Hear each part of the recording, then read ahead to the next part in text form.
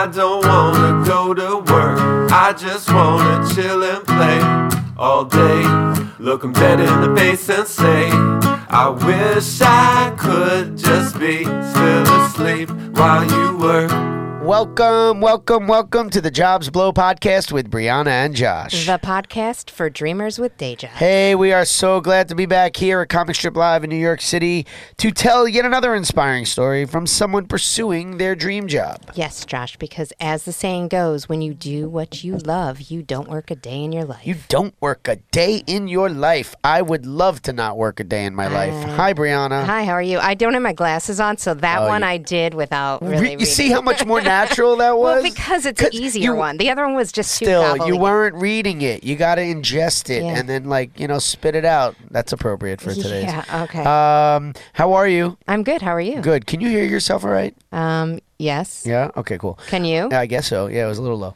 Yeah, I'm good. Tell us what's going on with you. How is... Work is good at the cookie company, which I'm going to ask our guest. Can you say the cookie company No, I'm going to me? say it first and tell me if I'm wrong. You ready? Michel et Augustine. Ah, ça c'est pas mal, hein? Yeah, oui? You say it now. Now you say it. Michel et Augustine. Ah, see, so it is teen. It's I don't not know. Stin. I think it's not. Okay, It's whatever. There's no E at the I end, but you Americanize pronounce it. Yeah. Michelle You're like and Michelle and Augustine. Augustine. Anyway, I did a co-op SMT yesterday, Okay. and I just want our audience to know that for Valentine's Oh. Day, if you go, and actually through the end of March, since this show will probably be post-Valentine's Day, Right. go on Amazon, use the promo code FrenchMe25, Stop. and you get 25% off the cookies. French Me 25 is the promo code? Yes. Are yes. your dirty mind is infiltrating this cookie business. It's good. And that was on all these TV stations across the country French Me yesterday. 25? We were in Wisconsin to They're Florida like, to gosh, Oregon. that's too aggressive. Ohio. for me. Ohio. Iowa. Oh, yeah. we're We were eating in too Cleveland much. and Columbus. Oh, my yes. God. That's why there was a mess up at the caucuses. People were like all In disturbed Iowa, by this yeah. discount code. They were like, wait, who? What? Wow. So this is just on the website? On Amazon. On Amazon. On Yes. Amazon, you can Yeah. use that code. Yeah. Okay, cool.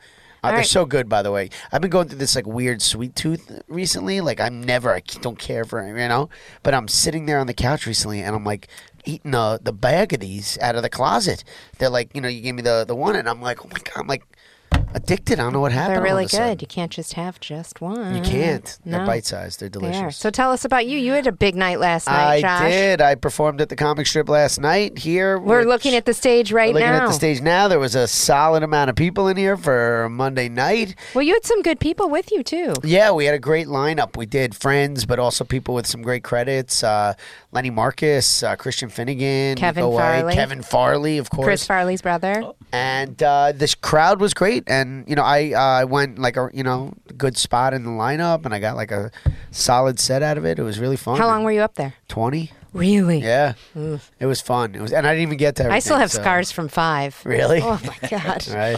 Woo! I'd be like, is this done yet? Oh, yeah. No, I had Ooh fun. la la. It was really great. Ooh la la. It was awesome. So we're here. I'm back here 2 times 2 days in the booth now, and we got a great guest for today. Another connection. Ohio. It's the Brianna's. Ohio connection. So, interesting story. Well, real quick, we should tell people don't suggest guests. Just think of people that might know Brianna that could come on the show, because that's where we pull our guests from. Okay, well, he didn't know me until today. Oh. However, through my family in Ohio, my Right. Aunt Kathy, who was the head of fundraising at the Rutherford B. Hayes Museum, she had him there as a guest, and I'm referring to former White House chef John Moeller, who is here with us today. We're super excited. Wait, White House, like the White House? The White House, yes. So Casablanca. The Casa... I love this he guy. came to That's where my mom's from, Casablanca. He came to Podunk, Fremont, Ohio. He ate at my stepmom's amazing diner. Wow. And now he is with us today. Wow. So the name of the show is White House Dish with Commander in Chef John Moeller. Yeah. We took 2 titles and That's made a double it into team one. right there. Yes. French me 25. Yeah. Oh, and he has French background, so that's where he was trained, right? You're going to tell us your story, but I just had this crazy idea. You should do like a TV show where you go like kind of diners, drive-ins, and dives, but from like a presidential meal experience. Like, oh, the president, George Bush would have eaten this thing. You know, this Roll is how up you in a would've- limousine, have your Right. Secret Service Oh, you jump love my out. chicken pot pie, you know? Yeah. Both Clinton and Bush gave me big thumbs up and said, John, this is the kind of food I like. You know? Really? So good comfort food is still good comfort food. I love a it good chicken pot pie. But it's Dutch style, how we do it in Pennsylvania, where it's not the pie crust. You make a dumpling dough, egg dough, and then fold that into and cook it in the stew. And so you just dump this into a big bowl, and you just kind of go at it. And, Is it like a big one, or are they little mini pies? No, you make the egg dough, you roll it out, and then you cut in strips and boil it in the chicken stock, and then fold that in with the vegetables and the meat at the end. And so it's kind of like a stew. Oh my This god! feels like a that. cooking show all of a sudden, and now I'm super hungry. Yeah, this would have been a good dessert, the Michelle and Augustine, if we had had the pot pies here. Yes, next time please bring pot pies. pies. So we usually start the show with a little HR setup, and I'm sure you've had to meet with HR at some point in your career, yes? A few times. Okay. I mean, you can't just go to the White House and start working. I imagine you had to meet with some people. I got my ladle. You start tomorrow, get back there. Yeah, here's your badge. Okay, well, maybe now that's how it goes, but not when you were there. Anyway, Well, after 9/11, the security clearance situation is a lot more stringent. I bet. It took me 3.5 months to start my first day there. Once I accepted the job at the White House back in the spring of '92, it was mid-September when I finally was able to start working there. But the background check that the FBI and the Secret Service does on you is somewhat extensive. You know, I'm the last person that touches the food before the president eats it, and there's no Secret Service standing in the kitchen watching me what I'm doing, or there's no Secret Service even in the dining room or in the private quarters of the president watching him while he's just being himself. So between the chefs, the butlers, and the maids, we are the closest ones to them on a daily basis in a very, very private moment. wow. Even the people, the waiters serving the food, they're Yeah. not touching it. They're not allowed to. They just serve it, you know. So there's a small kitchen on the second floor of the White House that we'll go up and work out of. Down in the ground floor is our main kitchen, where we do the heavy preparation.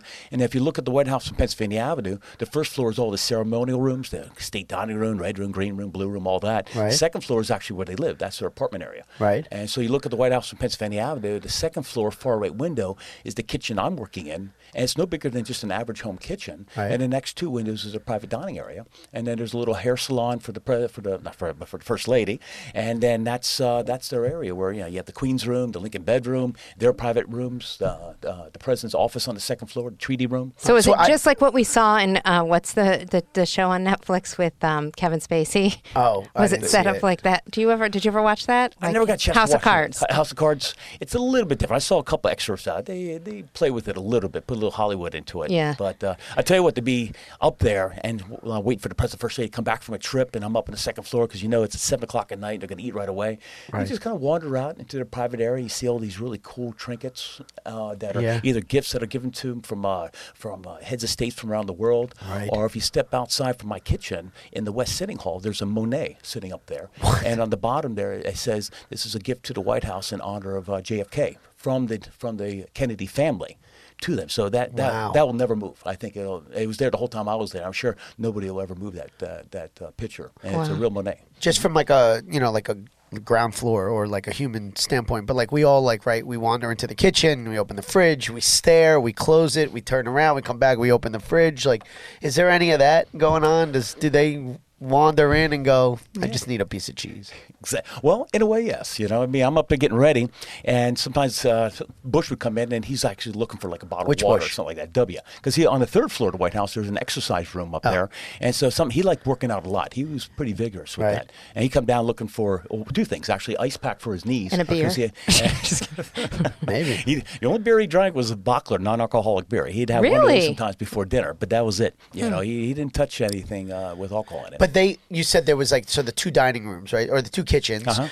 But their upstairs kitchen, you said was like a house size kitchen, It is. a normal house size kitchen, right? Would they how often percentage of the time, let's say, are they eating whatever meal of a day in that little dining area near that second kitchen? Well, basically 3 times a day. They are. You know? They're eating there just about. If they're all the time. if they're on the property, we're expecting to have something up there in the dining room. And sometimes when the Clintons were up there, they like eating in the kitchen to make it a little more homier with Chelsea. That's what I'm saying. And so sometimes I'd be pushed out of the kitchen. I'd send the food up from the ground floor kitchen with the butler, and he'd take it up to the second floor kitchen, serve it right there to that's them. cute. But I would be pushed out of the kitchen then. You know? No, but I mean, I eat yeah. breakfast. We eat breakfast specifically every morning in our kitchen at the table. Everybody has their chairs. You know, it's not in a dining room. It's just in the kitchen. Okay, wait, we gotta slow I'm just down. saying. I'm just saying, like, you know.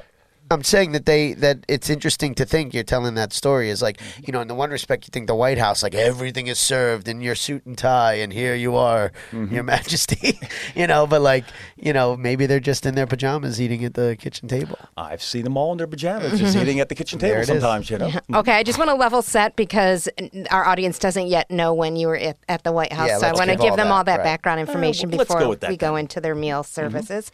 Okay, so what is your current job title today?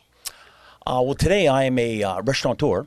I'm a chef owner of a restaurant in Lancaster, Pennsylvania, in my hometown. I moved back there a few years ago, and it's called the Greenfield Restaurant and Bar. I also have a catering business, and I'm also an author of a book. I wrote a book that it's titled Dining at the White House that was released in 2013.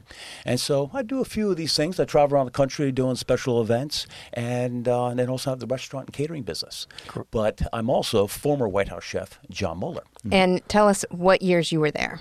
I started in 1992 with George H.W. Bush. I continued 8 years with the Clintons, and then continued to 2005 with George W. Bush. So from 1992 to 2005 for 13 years, I had the great opportunity to be catapulted up to the second floor of the White House, inside the ring of the Secret Service, and just taking care of them in a very unique way because politics had nothing to do with my job. Right. And you would never, ever talk about politics or you would be off the second floor. Right. So it was just great to get to know them as just regular people. And would you call that opportunity your dream job? Or was it, I mean, had you dreamt of working in the White House, or that was just kind of the direction that your career took? Well, it's serendipitous if you really look, and it's all explained in the book there in a crazy way, but it's what happened. There's no crystal ball to look ahead and say, hey, this is what I'm going to do now to make that happen. You know, I in 1984 I had an opportunity to go over to Europe. Had a friend of mine working in Paris, so I bought a one-way ticket to France and put a backpack on. I said, I'm just going, and everybody thought it was nuts. You know, do you have a job lined up? No. Right. Do you speak French? Comme ci, comme ça. Were you educated in? Had you already gone to school to be a chef at this point? Yep. Okay, Yep. so I started when I was 15 years old, washing dishes at a college up the street called Franklin Marshall College in Lancaster, Pennsylvania. Then went to a VOTEC program in high school. Then went to Johnson & Wales up in Providence, Rhode Island for culinary, and then graduated in 1981. Stayed in New England for a bit until I went to France in '84, and then ended up spending 2.5 years in France, working mainly in Dijon, France, and in Burgundy. I went to the University of Dijon to get my parler français going a little better, and worked in. There was actually a famous chef back in 2003 who took his own life. His name was Bernard Loiseau. He was a famous French chef, had 3-star Michelin, and there was a chance he may be losing a star, and he took his Couldn't own life. handle it. Wow. But I worked for him in 1985 when he was voted Chef of the Year of all of France. Right. And so you just see this. I mean, you say what you want about the French, but they really take food seriously. Oh, I know. And what goes into the work and the preparation behind it was pretty extensive. You know, My family's French Moroccan, and it's Moroccan, but the French side of them, all their food, everything is just taken so seriously. From couscouses to I love good tagines, couscous. everything. You know, Yeah. are they considered pied noir? Yeah. Are they referred to as a pied noir? No, I don't know. No. Yeah. They considered a French person who was brought up in North Africa pied noir. Pied is it's a blackfoot. It means is the translated word. You know, I've never heard that phrase around us, but more Jewish side, so maybe more like focusing on the Jewish foods. But, you know, they just take it so seriously. I mean, you eat that food and you're like, oh my God, you couldn't get this at any restaurant. A good couscous is just wonderful with the skewered lamb and over the gosh, couscous with chicken. that nice vegetable broth. It's We just should have had wonderful. wine for this too. We should have just had wine and some delicious food. Fromage and a little Little Something cheese. interesting you said about it being serendipitous, like, you know, not necessarily thinking, oh, one day I'm going to work at the White House, but you had this impetus clearly to just take off and go to France, and right? Like, what was that motivating force for you where everyone else said you're crazy? Inside me, I just said, there's something else out there. And really, inside, I was like, you know, I'm doing this up here, and I was working in Boston and Providence, Rhode Island for a little bit. I said, there's something else out there. I want to see it, you know. And I had a few things that kind of like whetted my appetite a little bit, Right. you know, from some books I was reading at the time. Had you ever been to Europe? Well, when I graduated culinary school in '81, one of my professors who was Scottish had a 2-week culinary tour of France. Oh, And, nice. well, we started in England, then went to Scotland, Ireland, and then over to France. And actually, the day we crossed over to Ireland was during the Bobby Sands hunger strikes that was going on when the IRA situation was really, really kind of tough. And that was an experience on itself, just going through Northern Ireland, down to Ireland, and then back over through Wales into England. But then we ended up over in France, spent a week or more over in France, and that whetted my appetite a little bit. I said, boy, I need to get back here. I want to come back and do something else, you know. So then what year did you come back to the States? So July of '84 went over. It was actually like 4th of July, I think is when I left, ironically enough. And then it was late like November of '86 when I came back. I was back in Lancaster, Pennsylvania for about a month or so. Had a job opportunity down in the Virgin Islands in St. Croix. They were looking for a sous chef at this resort for the season. Which resort?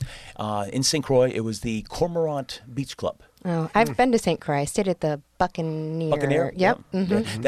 It's on the other side of Christiansted. If you cross through Christiansted and you're heading towards Frederiksted, it's about, I don't know, a mile or two outside of town there along the coast there. Beautiful little Did spot you meet there. the Crujan family that had the Crujan rum on St. Croix? Because that's what I was doing there. I was working PR for their rum. Oh, really? PR It was, for their it was rum. really, it was You were awesome. taste It testing. was so nice. No, I only met the rum when I was there. I got to go on their yacht. It was pretty cool. I It missed a was- few things then. Yeah, you know? no. Okay, sorry. Continue. No. So, and so that was 86, summer of '87, June or so. Down back then, there was really a season. You didn't have. Right now it's like more year round. You can go down to the islands. Back then, once it closed down in June or so, that was it until like October. And I was planning on going back in October, but I came back up north, landed in D.C. I said, I kind of like the international flair here. I'm going to kind of hang out here for a day or so and see what happens. And I started looking for work at 11 o'clock in the morning. One of the first places I stopped by was the White House. And I said to one officer, I said, hey, is there any way you can get an application in this place? He goes, yeah, pick up that phone over there. So I picked up the phone, and the operator picked up. And I said, hey, what does it take to get an application in this place? And he said, well, you got to do this, this, and this. And I was like, yeah, I don't have a pen right now. Well, maybe later, So I hung it up. But I did that. You're like, I didn't think I was going to get this far. I did that first morning. Then I wandered around some famous restaurants. Yeah, Jean-Louis Le Pain he had a famous restaurant and a few other places. Then I was off DuPont Circle, and there was a restaurant. And you want to talk about serendipitous? A month before I left to go to Europe, I was watching a PBS program, and they were talking about women working in a men's world. And there was this female chef working at this French restaurant off DuPont Circle, and she was the poissonnier, the fish chef. And the name of the restaurant was called the Four Ways Restaurant. And so that was kind of a cool little segment. The name stuck in my head. Fast forward 3+ years, I didn't know it, but I was right near DuPont Circle. I was at a hotel. The lady in HR was kind of looking at my resume going, geez, I need to find something for you. You got some great experience. I said, hey, but while she's looking, I said, do you have a phone book? And so she handed it to me, and I looked, I got to see if this place Four Ways exists. But oh, holy crap, there it is. Four Ways Restaurant. I said to her, where's this place at? She goes, oh, it's like 2 blocks over there. I said, I got to go over and check this place out and see what's going on. It's 3 o'clock in the afternoon. Lunch service is done. I go to the front desk. The maitre d' comes out. I say, I'm just wondering if there's any job possibilities. He gave him my resume. The chef came out. He was French-Belgian at the time. Right. He looked at me and goes, how did you know I was looking for someone? That's the first word out Wow. of his mouth. I said, I'm just a walk-in, Yeah. So we went down, sat down. He looked at the chef that offed himself in Right. 2003. He said, geez, you worked at Loiseau's place? Right. You worked here and here. Hey, I'm building my team right now. Wow. You can start working tomorrow if you want. Wow. Wow. I said, so try to get situated. So Right. I went up to Pennsylvania and I grabbed a few things. Actually, as soon as I left there, I went to this little cafe that looked like a French cafe. It's called Café Rabelais, ironically. And this young girl came over, the hostess, the waitress came over and said, got my order and stuff. And I said, you know what? I just got into town. I've been here like a few hours. I got a job right across the street there, that place. I got to find a place to live now. Yeah. And she goes, well, go across the street, that bagel place. They have like a community board of, share rooms and all that Sure. stuff. I walk over there, pluck a few numbers, and there was a guy that was subletting his apartment for the month of July. And so before you know it, boom. Did you marry the waitress too? I thought that's where this was going, actually. I know. Now, she was from Sweden, too. And You missed You it. a whole international affair. molded, yeah. Look at this guy missing opportunities. So wait, so how long? So what year is this? 1987, summer thereof. So then you were there at that restaurant until. That was late '89. Unfortunately, the place closed then. They had some financial issues and stuff like that. So, 2 weeks after I started working with this French-Belgian chef, he said to me after service on a Friday night, "Hey, John, what are you doing tonight? Come with me. All the French chefs in Washington get together once in a while, and tonight's tonight."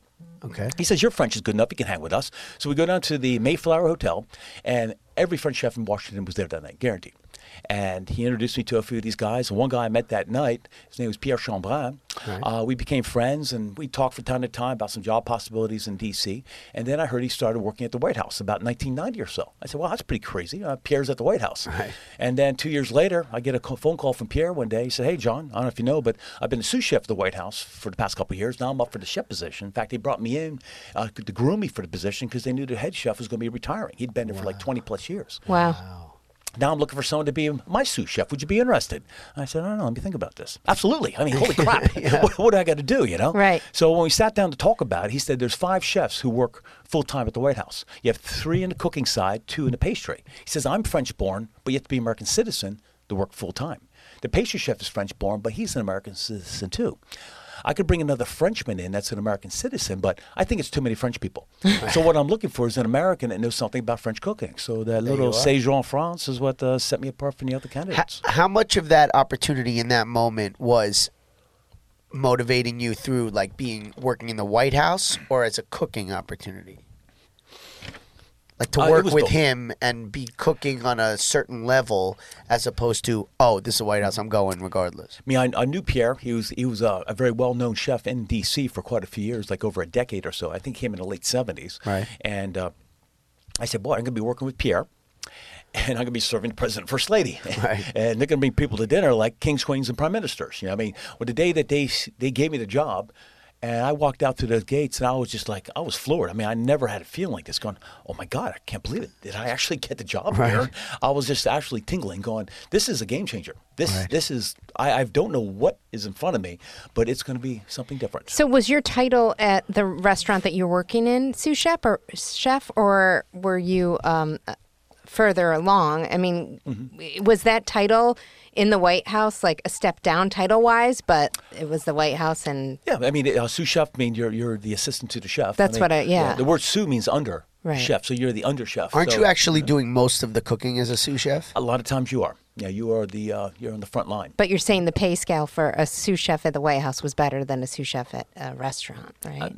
It was, at first I wasn't sure, but it was. As it turned out, it ended up being a very good job with very good benefits too. You know? Give the audience a little bit, just for those who don't fully understand the restaurant hierarchy there. But the executive chef basically sets the menu, oversees the whole production of everything. The sous chef is cooking the majority of the food, and then there's people underneath doing the little preps. That is correct. You know, the marché orders sometimes goes to the sous chef. The sous chef goes out and carries them out, and depending on the size of the operation, how many chefs you have underneath you. Right. You know, if it's a big hotel, the executive chef may hardly ever touch a knife. You know, he's doing more, the paperwork and making sure things are in line for all his troops there. But the sous chef is on the front line there, taking care of everything. So you started with him, and you were at the tail end of Bush Sr.'s time. Yep, the last there. year of his administration. Okay. And then you were there through 8 years of Clinton, and then Bush the first 5 years. The first term, just say, and then 1 year into his second term. And you were there for the Monica Lewinsky stuff. Monica. Oh yeah, I remember her. Yeah. You were there for 9/11. I mean, you were there for some huge moments during those presidencies. Absolutely. I mean, they were all. You know, there was a couple of some trying times there. You know. Yeah, and I mean, usually you talk in the kitchen. That had to be hard. I'm sure Brianna and we have like a ton of both big and like minuscule questions. So just because we're still talking about like the job, how it happened, but. So you like leaving in 2005, like how often are jobs like yours or other jobs in the White House that come up just randomly in the middle of administrations? Wouldn't you imagine they would want to keep things consistent with incoming and outgoing presidencies and administrations? I don't think so. I mean, when there's a lot of positions like butlers, and there's like electricians and a few other ones that they may have 30, 40 years in the place. There was a guy that was working there when I got there. He was there over 50 years. Wow. His name was Johnny Muffler. I bet he has some stories. He's like, you see that section of the house? I built it. Exactly, At the end there, he was getting up there in age, and he would tinker a bunch of things that we needed done around the house, and he made sure all the clocks were wound up properly. Did he really? So, He's like, I'm just doing the clock winding at this point, 50 years in. staying on time. So wait, what was HR? What was HR like at the White House? Were they like, was it intense? Well, obviously, sexual harassment was not really focused on. They skipped over that chapter. Did you was it formal interview? Sit down. Well, I mean, I went in there with Pierre. I met with the chief usher. He's the general manager of the White House. Right. He's the catalyst between us as resident staff. I was considered resident staff. They said when I got the job there, they said, you serve to the pleasure of the president. And what does that mean is that we are two things. One, we were government employees, but we were not civil servants. We were not on the GS pay schedule. We had no job protection. We had the benefits of government employees, but we were called resident staff. So we're in this funny little world in government that was called RS. And if you talk to anybody who works in the government, what's your GS pay schedule? That's like the Bible on how you get paid. So I was an RS employee, and then also, I mean, it's kind of like. I was kind of like, pretty good public housing for what I was doing. I was a private chef there, and then it was a banquet house. All the different events that go on there, from breakfasts, lunches, dinners, cocktail receptions, state dinners, picnics on the South grounds, that's all coming out of our kitchen too, along with making sure Chelsea has dinner in the middle of a state dinner. Right. And you didn't live there on did site? Not. Okay. Yeah, I lived in Maryland majority of the time I was there. And they're also not overtaxing you as far as I need you to just be cooking whenever I need you. Wake up, get over here, cook. Like, you had to do a certain amount of meals a day, or like how much? What was the expectation in that regard? Well, there's two ways to look at it. Let's say if there's nothing going at the house, there's no parties going on, and depends who the president is. I mean, the Bushes were there; they got up early. Like George W. Bush and Laura, they had breakfast at 6 a.m. Okay. And Laura Bush liked the steel cut oats. If you're familiar with them, it takes like a half an hour to cook them. So I walk in the door like 5:25. I start simmering those things and get it at the right temperature. And then I'll go upstairs and get changed to my chef jacket and stuff, come down because I got some kill time for 20-some minutes. Right. And then I set up a platter with these little cups, these little souffle cups with some almonds and some dried fruit and raisins and all these different honey, maple syrup. And she would kind of divvy up and figure out what flavor she wants to put in there for the day. And then we do 2 plates of fruit. And one for the president. The only thing he had was fresh fruit every morning and coffee, and then he'd head over to the Oval Office by 6:30. Right. What about the daughters? Did they have a separate breakfast time? Well, for them, for the most part, when they would call down and say, "Hey, I would like some oatmeal," or actually on the second floor, we kept milk and a couple boxes of honey bunch of oats and things like that. They could make their own. They were allowed to do that. They could do that. Did you have names that you had to refer to them by? Obviously, Mr. President, but yeah, Mr. President. Mr. President. What about the rest of the family? And I would say Mrs. Clinton. Mrs. Clinton. Mrs. Clinton. And I just referred to Chelsea as Chelsea. And, of course, when George W. Bush came in, his daughters, the twins, they were just starting college. They were freshmen in college that year. So we saw them on holidays and some trips there, but I didn't get a chance to see them quite as much as Chelsea. But did you refer to them because they were then adults? Was it like, Miss Bush? Or no, pretty much, like Jenna and Barbara and Chelsea. There's no problem addressing them like that. And, well, we were very close. I mean, we were almost like part of the family to a degree, on what we did. And it was kind of interesting, and they still remember you. I mean, so actually, I was at the Rutherford B. Hayes Museum a couple months ago in November doing something, and ironically, a couple days before I got there, Laura Bush came she was doing something close by. They got her to come to the museum, and the new director over there said, "Hey, by the way, we got Chef John coming here in a couple days to do this thing." And it's so good to hear about him. I think he's up in Pennsylvania now, isn't he, or something like that? Nice. So it was kind of nice. It's funny. So your morning obviously started quite early. When would you wrap up? How long was your on a normal day? No parties. Then you'll be responsible for lunch then too. We might wait for some word, maybe by 9:30, 10. Somebody might call down and say, "Hey, Mrs. Bush is having lunch with 2 people at 12:30 or something like that." Right. You would complete lunch, come down, clean up, and maybe done at 1:30, 2 o'clock in the afternoon. And then if I was doing dinner, I might come in between 12 and 1, depending what's going on. And then you'd work towards the dinner service. And then after dinner's served, once they get up from the table, that's kind of our cue that we can leave the second floor kitchen. I'll go downstairs, finish cleaning up, put things away, put orders in for the next morning if I need, and I'll call the butler and say, hey, everything cool up there? Yep, no, nobody's here, so okay, I'll just let you know I'm taking off. Now that is an average day, but there's obviously days where they're not there for breakfast, or they're not going to eat there for dinner, and then you're just off the hook for that meal. And there's times like that too. And then that's usually when we catch up on menu writing. Menu writing was the most challenging thing that we did there. Menu writing. Why? They would give us events that are coming up for like the next month or so. Right. And here's, breakfasts, lunches, dinners, cocktail receptions. And then we'd have to come up with menus. We'd write them out, give them to the usher's office. They would type it up in a format, send it over to the office of the First Lady. The social secretary would get hold of them first. Whoever wrote the menu, they would get back in touch with you about any questions about the menu, and then when the social secretary is ready to present them to the First Lady, she'll do so, and you wait for the thumbs up or thumbs down. Okay. And things should be changed based on their preferences. Most of the time, they just sails right through. So when you knew there were particular guests coming from other countries, like how much did that play into when you were coming up with the menus? Well, if there's a foreign dignitary coming in, I would wait for their embassy would forward to us dietary restrictions. And so I would look at that, and we'd write the menu basically about 4 people, our President, First Lady, and the visiting head and their spouse. And we know the likes and dislikes of our President, First Lady. I would look at seasonal ingredients and things that maybe take an item that I wouldn't want to, the Japanese coming, I'm not going to make sushi. Right. But maybe I might take daikon or something like that and make something out of it or do a twist on something, you know. But I want them to try American food. Right, that's what I'm saying. Like, are you saying, like, here you are here in our country, are we making you an American meal of some kind? Yes. To present to you, but it's got to be something you eat. Look at the reverse of that. You may go to, like, say, India, and you're not into that cuisine, let's say, but, it's got to be something you're still going to eat, too. So it's got to be a, like, give and take, know. And so that dietary restriction is important. I look for, religious considerations for food-wise, likes, dislikes, allergies. Allergies is a big one, right? So the biggest thing I look for is likes. I just need one thread of something to start that first stroke on the paper, and then kind of build from that point. Oh, that's cool. So when you would send it to the First Lady for her feedback, which First Lady were you like, oh, she'll be fine with this, and which one were you like, oh, please let this get by her? For the most part, they were all kind of equal in that respect, Yeah. I mean, if there's something like really high profile going on, they would be a little bit more concerned about what the menu's going to be. Most part, it might be a little adjustment here or there, but it just might go change. They basically trusted you, is what you're saying. They trusted you to.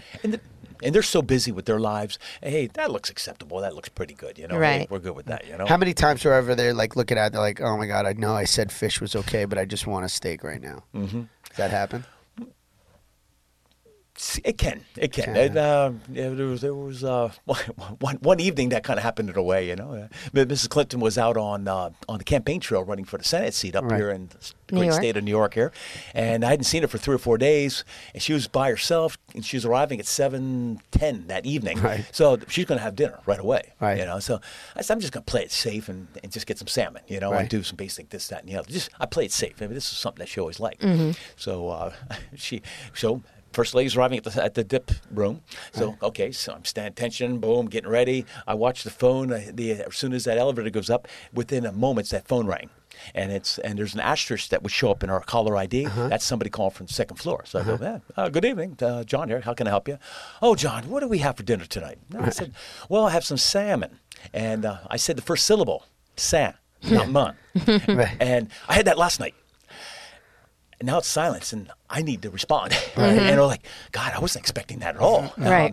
And I'm thinking, and I remember I had a whole strip loin that was for an event coming up in the next day or so. I said, well, I got a New York strip in the back. I could cut a steak or something like that. That was the only thing protein that I knew I could grab immediately. Right. She goes, you know what?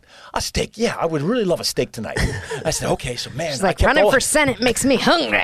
Oh, give me that red meat, man, Wow. And so, man, I went there and I cut that steak so foul. Got the pan on the stove first. Yeah. Get that sucker hot. Yeah. Go down the hallway. I grabbed that thing and right through the plastic. I mean, I cut a steak darn quick.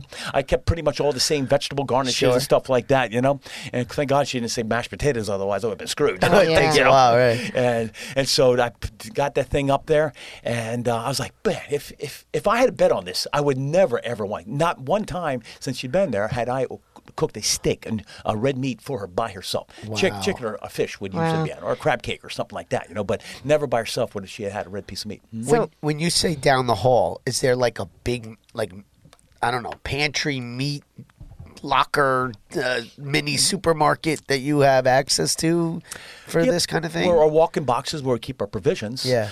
You go out of our White House kitchen. So if, we're on the ground floor, which is right below the level of, if you're looking at the White House on Pennsylvania Avenue. But if you look at the staircase going up to the North Portico, Right. under that staircase is our walk-in box. In fact, it's even slanted inside Really? the box because the steps Because are of going the right through it, stairs, yeah. basically. But you're not leaning when you go in there. It's up kind of high there. So there's our main fridges that we have that are big. And then inside the kitchen itself, we have, reach-ins and refrigeration there for when we do prep. And then we have, when things are prepped up, we would always keep it down in our So kitchen. who's shopping then? Who does the shopping? Well, that's an interesting thing, too. We accept no deliveries. We're not a hotel or restaurant. There's Right. nothing. So not what do even you- a pencil can be delivered to the White House. Nothing. Really? No So- delivery. so So I- what do you do for this food? I write my shopping list. I give it to someone in my storeroom. They go out with a Secret Service agent who's in plain clothes. He's packing them, and Right. he's chauffeuring them around the city in an unmarked vehicle. How often did that happen? Like, how often was Monday it? through Friday, generally speaking, as much as I need them to go out. And who pays for the groceries? President and yeah. First Lady get a bill at the end of the month for everything they consume personally. Even if they have pets, dog food, kitty litter, all that kind of stuff. Toiletry Really? things, what's their favorite toothpaste? We find out what that is, put it in the storeroom. Our maid would come down, grab a Right. tube off the shelf. Boom, we'd have a little self-checkout system. Boom, Colgate. Who are you going to charge it to? First Family. Click, enter. Boom, that goes And then into what? That comes out of their salary, so to speak. I don't know how the payment is, if they write a check or if it's automatic withdrawal or anything like that, but That's so they get funny. a list of all the things This they is consume for personally. personal stuff. So if it's a state dinner, that comes out of No, a different yeah, they're not budget, gonna right? pay I know, but I'm That's just, the taxes. We're paying I for know, that. but I'm saying like, so if they're like, I want you to go and get me the most expensive piece of meat. I want that to Kobe, make, John. Bring that that Kobe. Kobe right now for my lunch. That's on them. It's on them. Yep. So- And someone has to buy that. Like that's what I'm trying to get around. Is like someone's going with a shopping list with a Secret Service agent into like a Whole Foods and like buying this. That's their. They could. But what about state dinners where you need like 50 plates? Like where does that food come from? Well, we Like, can go to a meat house too, but it's random. We my go up. gosh. There's only, we have our ways. I'm not sure if I want to talk too much about, but we Right. have ways on how we go into Because you can't do a big delivery. house. It's, So- you just don't think about about all these things that these little things. Yeah, so I wanted to ask you when you applied for the job, did they do any psychological evaluate? Because again, you are the last person that sees their food. How do they know you're not crazy or like a terrorist or? I mean, Well, first of all, I was a chef, so they know I was half crazy already. Right. Obviously. But they had a whole laundry list of questions and stuff, and then they gave me a paperwork. It was called a questionnaire for sensitive positions, and it was long. And there was no internet back then. Yeah. I said, boy, I lived all over Europe. I did this, I did that. He goes, well, you tell us where you've been. We have field offices all around the world. We will check you out. Oh my gosh. So I had to go and dig out these addresses of places I lived over in Europe. I was like, geez, I was finding some old. Hey, Mom, you got any of those old letters I sent you? What? And she did. She held on to them. So God I found bless Mom. return addresses. I was Yeah. able to remember. Meanwhile, the some of them. CIA is like, this guy's great. Did I need you- to hire him. did anyone say to you later, like, I got a phone call and they were asking questions?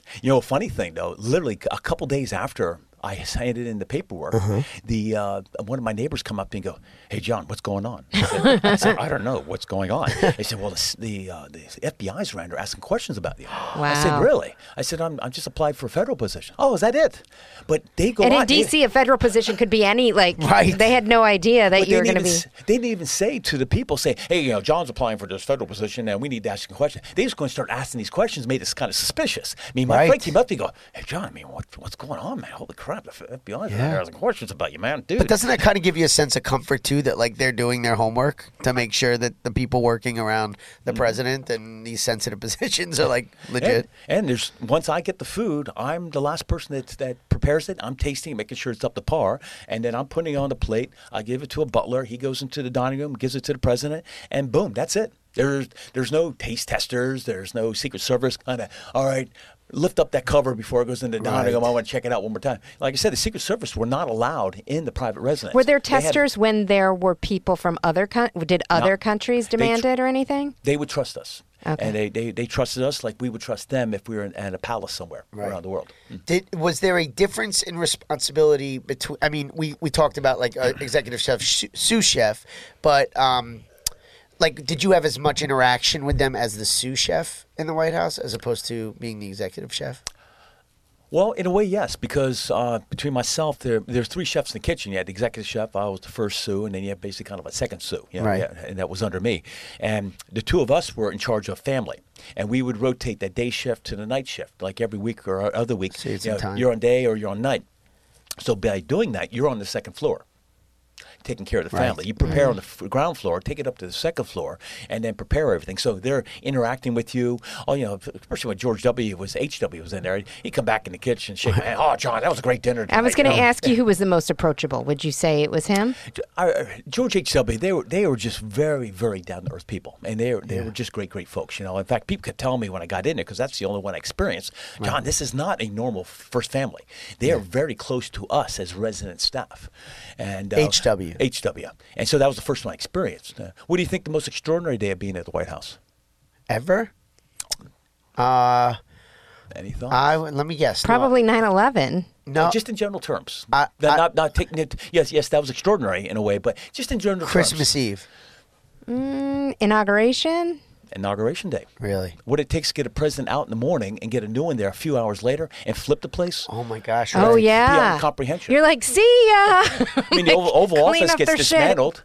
And What happens to all that stuff? Actually, it's a great question. You said the Monet won't come off the wall, but stuff that one president, decorates the house with. Where does that stuff go?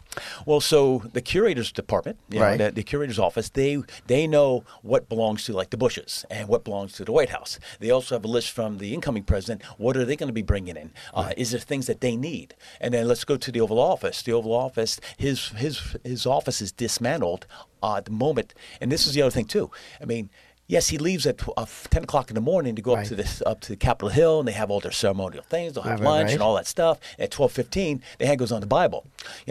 So when they leave the White House at 10 o'clock in the morning, the moving trucks pull up in front. Oh my gosh! They get out. They talk to the curator's office. They know what needs to be done. What they comes can't. in and out. Yeah, but they can't touch anything because the president's still the president. Until Wow. 12:15. And once that hand comes off the Bible, that's when, boom, that's Sounds when like when you get laid off. And they have you in the office, and get then out, all of they a sudden gotta your hit your computer box. gets shut down. And Do you know how can't get hard? back If on. that's all, I mean, I know, I trust that that's all true. You know how hard it must have been to change out all the regular toilets for gold toilets? Oh my god! Oh my God! Yeah. That's Wow! something. They must have had a full staff doing that. Okay, so I had another question. So when you did these State Department dinners and all these events at the White House, what guest was the most, like, for you? Were you like, holy shit, I can't, like, you were most impressed with? Who, just knowing you worked with the president every day, like, who really Did blew anyone your- like blow your mind Yeah. as far as like who came in? Well, there was an instance that was kind of non-political. But there's also, like when you had like Nelson Mandela came to the White House. There It you was go. his first trip out of South Africa as the president of South Africa, and Wow. he came to us as our state visit. I mean, that was just you were just like tingling the whole night. I mean, Right. yeah, I think we served some kind of halibut or something like that, whatever, But that was all small potatoes compared to what he did. You served small potatoes with the halibut. They were real nice. Some French herbs on it, Wow, that must have been. It's almost. It's like I don't want to belittle it and call it like a celebrity sighting, but like it's just probably That's like that bigger than a celebrity. Right? That's like, it's like world once in a history. yeah. It's like you're meeting Napoleon. Like. Exactly, and to see them on a regular basis. I mean, we didn't go out and interact with, hey, these are our chefs here, and we just want to say thank. That didn't happen. Right. But then there's other times where times like First Lady might have a luncheon. We know what the purpose of it is, but we don't know what the guest list is. I'll read you a little passage from a go. letter that came to the White House. Just read the title of the book again one more time, The title is "Dining at the White House." and the subtitle there. From the president's table to yours. And it's stories from your time at the White House, but it's also a recipe book. Correct. Yeah, 2/3 of it is my road to the White House, my interaction with the families, and I have 107 recipes that I put on there from official White House menus. That's cool. So I displayed original White House memorabilia that I saved. I got like 1,400 items at home there. Wow. And I got 500 of these menu cards that I saved. So I wanted to highlight those, the ones that I did, of course, and put those in the book as recipes. I'm taking taking this home when he's not looking. Just so Okay. you know. Go ahead. Hey, I know Secret Service. Be Yeah. careful with that. You're right. My bad. Forget it. You don't make the 8 o'clock show tonight.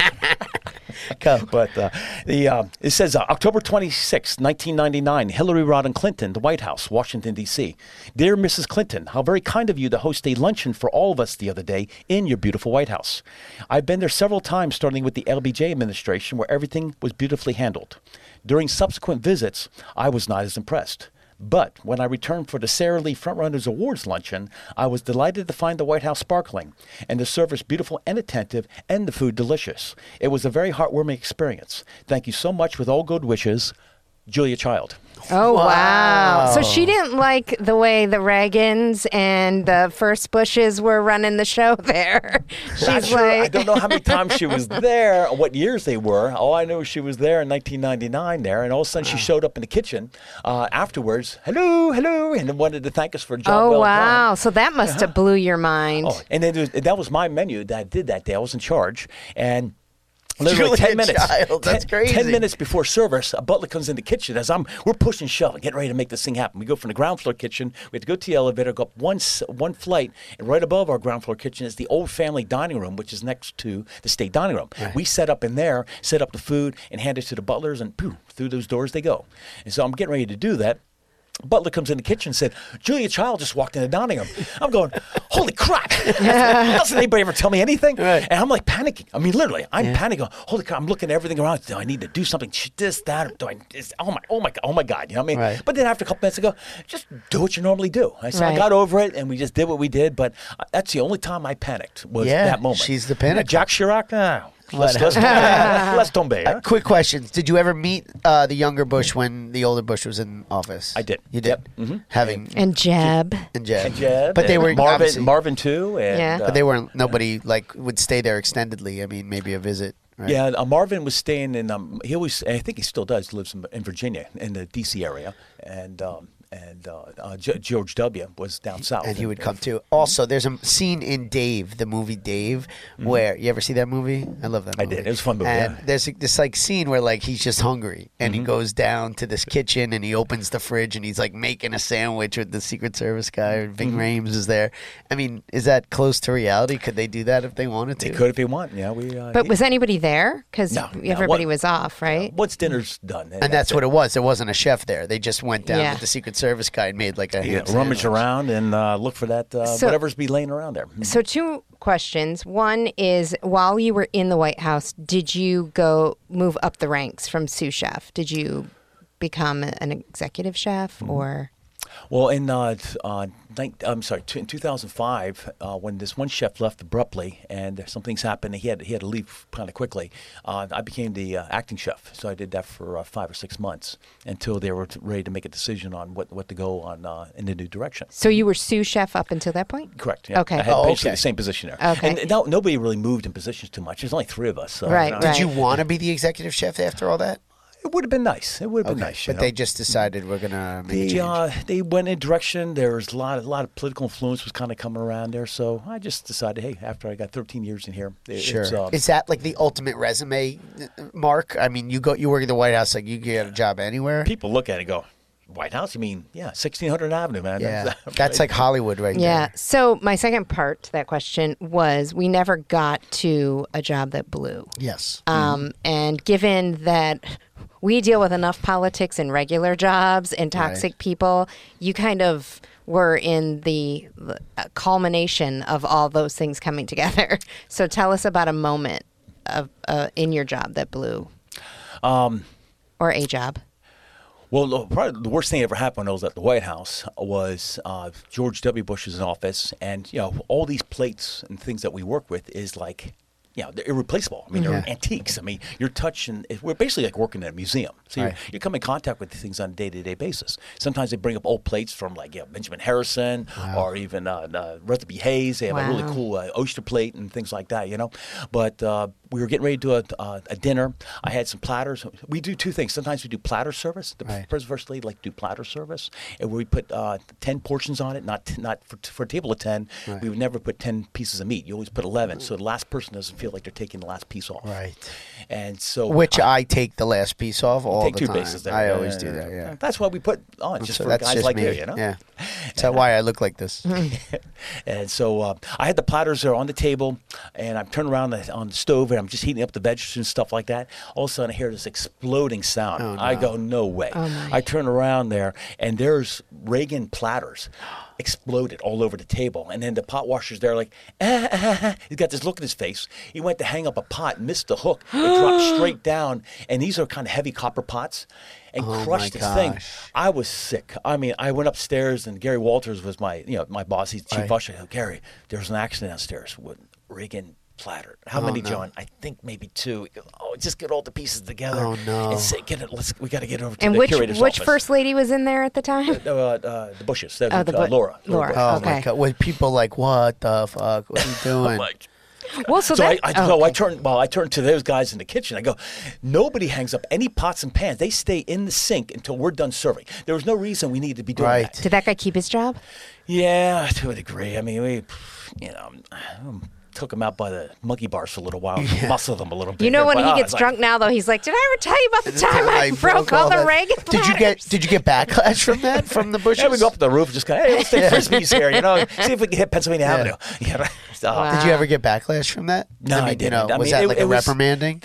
I did. I didn't get written up or anything like that. It wasn't. Right. I mean, yes, I was in charge. It was my dinner I was doing. I Right. felt horrible about it, but they realized it was an accident. You're like, hey, they weren't Lincoln's plates, all right? Like, let's put it in perspective. So just to kind of tie all this back into our podcast too, and for our audience, and I feel like we could sit here for days and ask you questions about these stories. We've got they're a 10-minute. phenomenal. We're working 10 minutes. We do, 10 minutes now? but I do want to focus on one part that's on in your bio on your website, and you kind of brought it up too.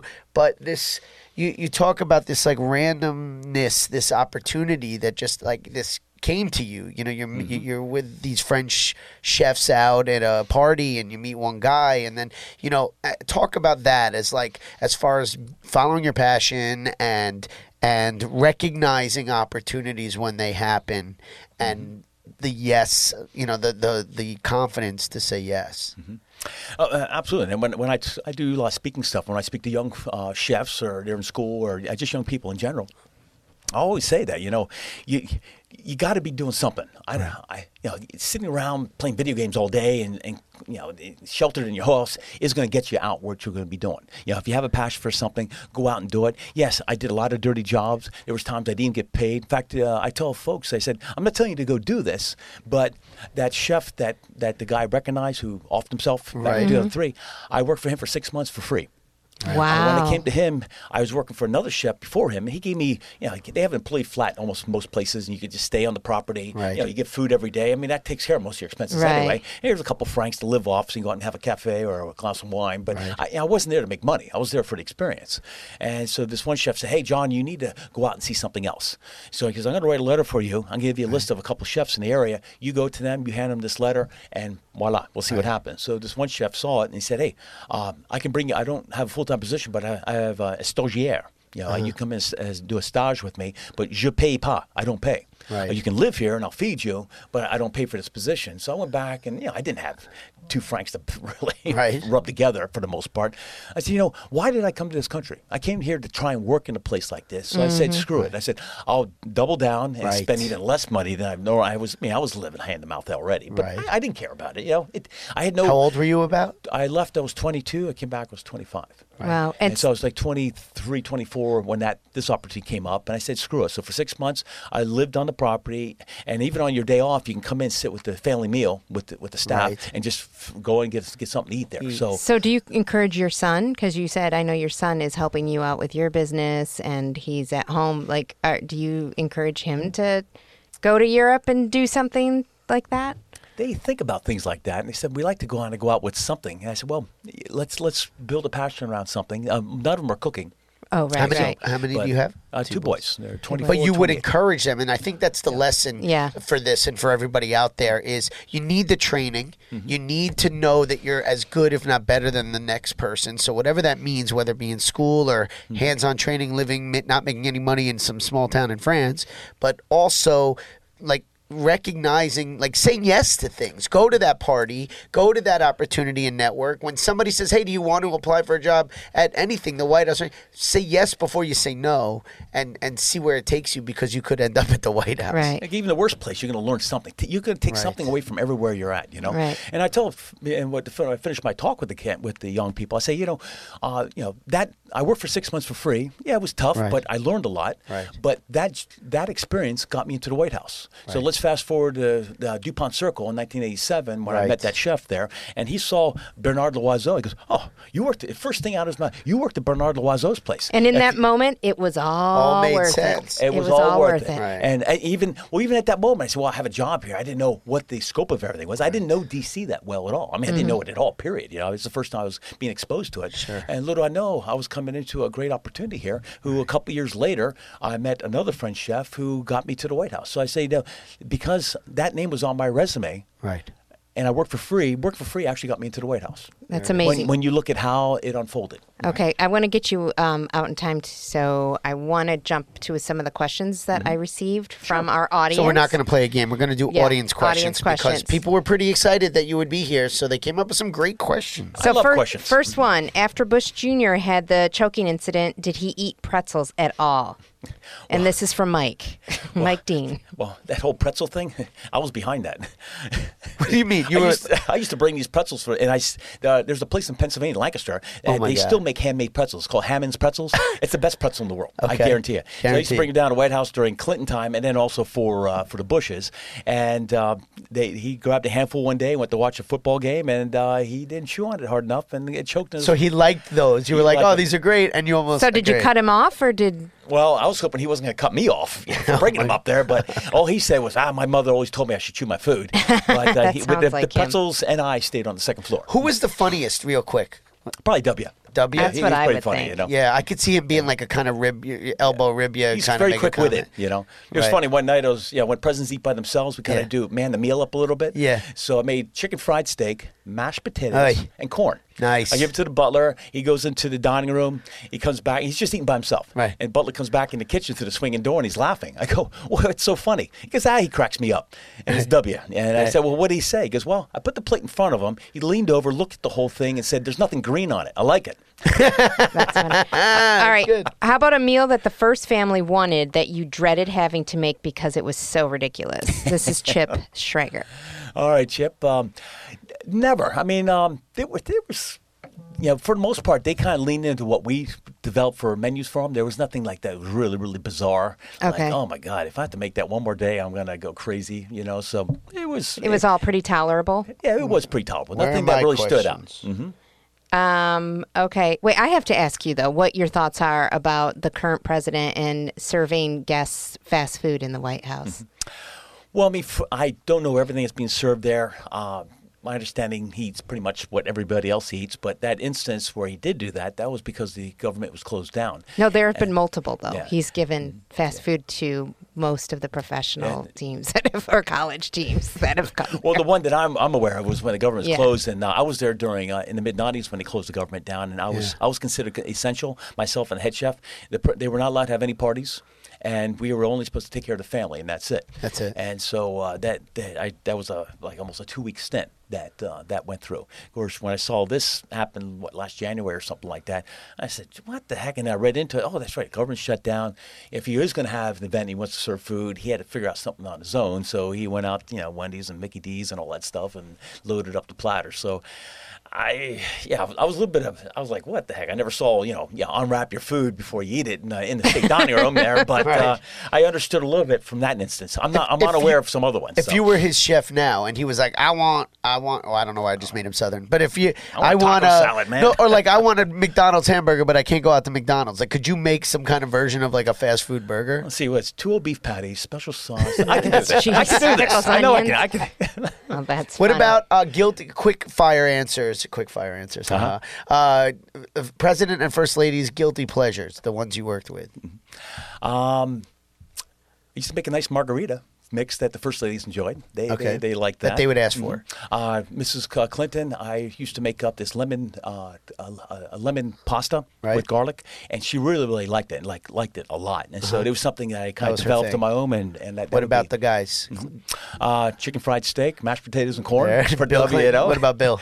I made this chicken pot pie from Lancaster, Pennsylvania. It's with a stew. Yeah, you with, told you us were that talking about thing. that. Yeah, Yeah. that sounds amazing. Were we on air when we talked about Yeah, that? yeah, I yeah. can't remember. Nope, Yeah. we were. Yep. Yep. That was our opening. What about I'm still HW? thinking about it. HW. Who was a pizza guy? Were there any pizza guys? They like pizza once in a while. And I would admit, I put a plaque in the oven, make my own dough, and Yeah. Domino's did not deliver. No. No deliveries. I delivered. Yeah. No deliveries. All right. Was there protocol for birthday dinners? Irene Gonzalez is asking. We would probably look at a couple things, and we'd listen to the president if he wants to do anything special or anything like that, But like George W., his birthday was on July 6th or 7th or 8th, something like that. But they always celebrated on the 4th of July. And so we'd always have a big picnic out in the South grounds, and they were going to. So they could tell him the fireworks were for him. See, Georgie, those are for you. Oh, happy. Okay, Have what another about hot dog, yeah? in the movie The Contender? There's a running joke where the president keeps trying to stump the kitchen, asking for something they can't make. Were you ever asked to cook anything for a president that you had to say no? This is from Ann Thompson. From Ann Thompson. For the most part, those guys are so busy. They didn't have time. Just, hey, send the food over, type of thing, But I know that scene in there. We make jokes about it ourselves, Right. at the White House. Well, because I was working there when that came out there. There was a Jeff Bridges, I think, was president. Yeah. God, I always try to I stump never those saw guys, that. But it's a fun movie there. But no, usually they just hey, just send the food up. As soon as they sit down, the food appears in front of them, and boom, they're happy. Was there anything, if you can share, of a moment where, like, you heard something or were privy to something that somebody looked over at you and gave you a look like, just like, don't say anything, or put a finger over the mouth? Like, was there ever something like, or did that happen? Like, those moments happen? You have to be specific. But. Nothing really. We have enough time to really produce our stuff Right. and deliver it well, and so there was never like a protocol. Chief of protocol stepped in and say, hey, this ain't gonna fly like this, Mister. Or just like hearing something like attack Iran, fine, and then they were like, don't say anything. The butlers could hear things like that because they're in the dining Yeah. room. Right, I'm on the other side of the swinging So you're door. only in the dining room for like a second, deliver food, leave. For the most part, yeah, we're not there all Got that. it. The butlers are out there. Got it. Yeah. So We're one not- last question. And what was it like to be in the White House on 9/11? Oh, that's a good question. Well, that's it was extraordinary. I mean, a lot of people don't realize what was going on at the White House on 9/11. We were having the largest party of the year that day. The congressional barbecue was that night. All of Congress was going to be on the south grounds of the White House. What? That evening? Look it up. If All you look- of Congress. That's like 500 people. 1,000 people? Well, the guests and stuff, we were over 2,000 people. Oh my coming to the White House. gosh! It was an annual event. It just happened to be on 9/11. And the Secret Service stuff, we're looking at it saying, what if these guys knew about it? If they would have dropped a plane on the South grounds at 6:30 at night, they could have decapitated the government Wow. on that day, But if you look at scenes of President Bush coming back to the White House when he finally got there in that helicopter, look at him. They show it every year. But look at on the edge of the photo. There's picnic tables that are all pushed off to the side, and they're on top of each other. He could not land. He wanted to land on the South grounds, but he could not because all the picnic tables were there. Right. Wow. And so I'm in the White House kitchen that morning because he was in Florida. Mrs. Bush was in the house getting ready to go up to the Hill to have some type of a speech with a group there. And one of the butlers came in the kitchen and said, a plane just hit one of the towers up in New York. And so I didn't understand what the severity of it was at that point in time. Of course, we don't have a TV in the kitchen. I finished doing some cooking, and I said, I'm just going to go over to the storeroom. They have a small little 6-inch TV. Right. I'm just going to go check it out. I mean, nonchalantly walked over there. So I crossed the hallway. I dipped down to this little area here, and as soon as I walked in the room, I looked up on the shelf, and I see smoke coming out of the one tower. And the second my eyes get focused on that, I see a The other plane one? crushing in. And I'm confused. And I turned to the guy sitting there and I go, how did you get a picture of the building burning before it got hit? Because the way it hit, at first it looked like it was coming out of the same building. Right. How it was overimposed. Right. And I said, I don't know. That must be a second plane. So I really walked in right when the second plane hit. And as we were trying to digest what just occurred, which was beyond comprehension, the chief usher of the White House came up behind me and said, John, this looks like a terrorist attack. There's no party tonight. Let's break everything down, get everything put away, and let's get everybody out of here. It's not a pass holder. So there's no alarm going off in the White House. Not at that time. Had the Pentagon been hit? Okay. This is So the Pentagon hadn't been hit yet. No, it takes a little bit longer until the Pentagon got hit. So and they must have shut you guys down after that. And then so when I went back to the kitchen, I said, guys, gather around. They had no clue what was going on. So I said, hey, and we bring a lot of part-time employees, and a lot of them are from the military who have passes to be on that property to come and help us out for events like this. So we had like a dozen or so people work with us. And there was a lot of work to go on here. So I said, all right, the party's is done now. Let's clean up. As soon as everything's put away, the day's done. And it wasn't like, get them out of here in 10 minutes. It wasn't like that at that point in time. It's like, hey, if it takes a half an hour, whatever, just the day's done. Right. And so I flipped over after I started cleaning up a little bit. I said, I'm on family. I'm taking care of the First Lady's lunch. So I started, it was a minestrone soup and a compost salad. I'm there getting all the prep together on it. And then where I was in the kitchen, I heard nothing. But where the head chef was at the time, he was on the south grounds, went out there about 7:30 with a group of guys to work on the grill setups and the food stations. He heard the kaboom, saw the plume of smoke go up, which is right across from the south grounds of the White House and towards Virginia. And then they didn't know what got hit. Then the Secret Service yelled out because they heard what got hit. I said, hey, that was the Pentagon. We could be another target. It's recommended to evacuate the property. So he came. Now is an alarm going off it though? Well, no alarms really. Oh, okay.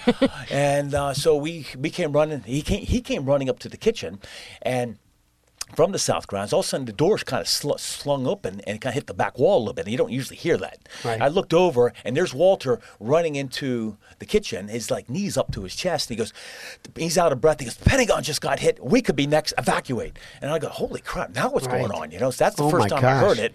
And so I just went around the kitchen and shut off everything that was on, all the ovens and stuff. Don't want to burn the place down. The English had a way with that a few years ago. And so then for us, the closest place to get out of the place was go on to the northwest gate onto Pennsylvania Avenue. So we left underneath the north portico. We walked in front of the press room, in front of the Oval Office, and as I was turned to walk towards the northwest gate, and that's where the press always comes to, and we walked right in front where they always have that classic picture of the White House in the background, and reporting from the White House, and we call it Pebble Beach. There's a bunch of stones there for them to stand on and do the reporting. I'm getting close to there. I stopped, turned around, looked over my shoulder, and right above the entrance to the West Wing, and that beautiful blue sky we had that day was just black smoke swirling up into the sky. And I was like, oh, my God, is that the Pentagon? And sure enough, it was. So that's the first time I saw the And they say the other plane, the fourth plane, was headed toward the White House. But, And did it hit close to where you're from in Pennsylvania, the other plane? No, a little bit closer to United 93. Pittsburgh. Oh, okay, And it was still probably a 2+ hour drive to get over towards Somerville, and maybe even more, but about 2.5, I'd say, to get over. All right. Well, we have to wrap this up. Thank you again so much for coming today. Welcome. Hope I answered all the questions. I could ask you questions all day. All day. And the book, I'm holding it right now, Dining at the White House. It really is. It actually just looks delicious too. Not that I want to eat a book, but tell us what's on here. That's the warm flourless chocolate torte. I was not happy when my publisher showed me the concept for the cover because I was a chef there, not a pastry chef. Right. So about 2 days later, I had a conference call with the design team out of Portland, Maine. They go, all right, John, we understand your concerns, but we have a few questions for you. Yeah. Go ahead. First of all, is that your recipe? I said, yes, it is. Did you serve it at the White House? I said, yes, I did. And it has a great story. Right. We worked pretty hard to find something to bring this together, and we like to stick with it. So as you see, I lost the battle on that one. Right. When it comes to the trust story, the experts. The story is kind of interesting too. Well, and people love dessert, so. It just looks like I would never think to pick up a cookbook for the stories, but I would pick this up. Is the story in the book? Story's in there. Okay, so and it's about another harrowing day at the White House too, and for the country.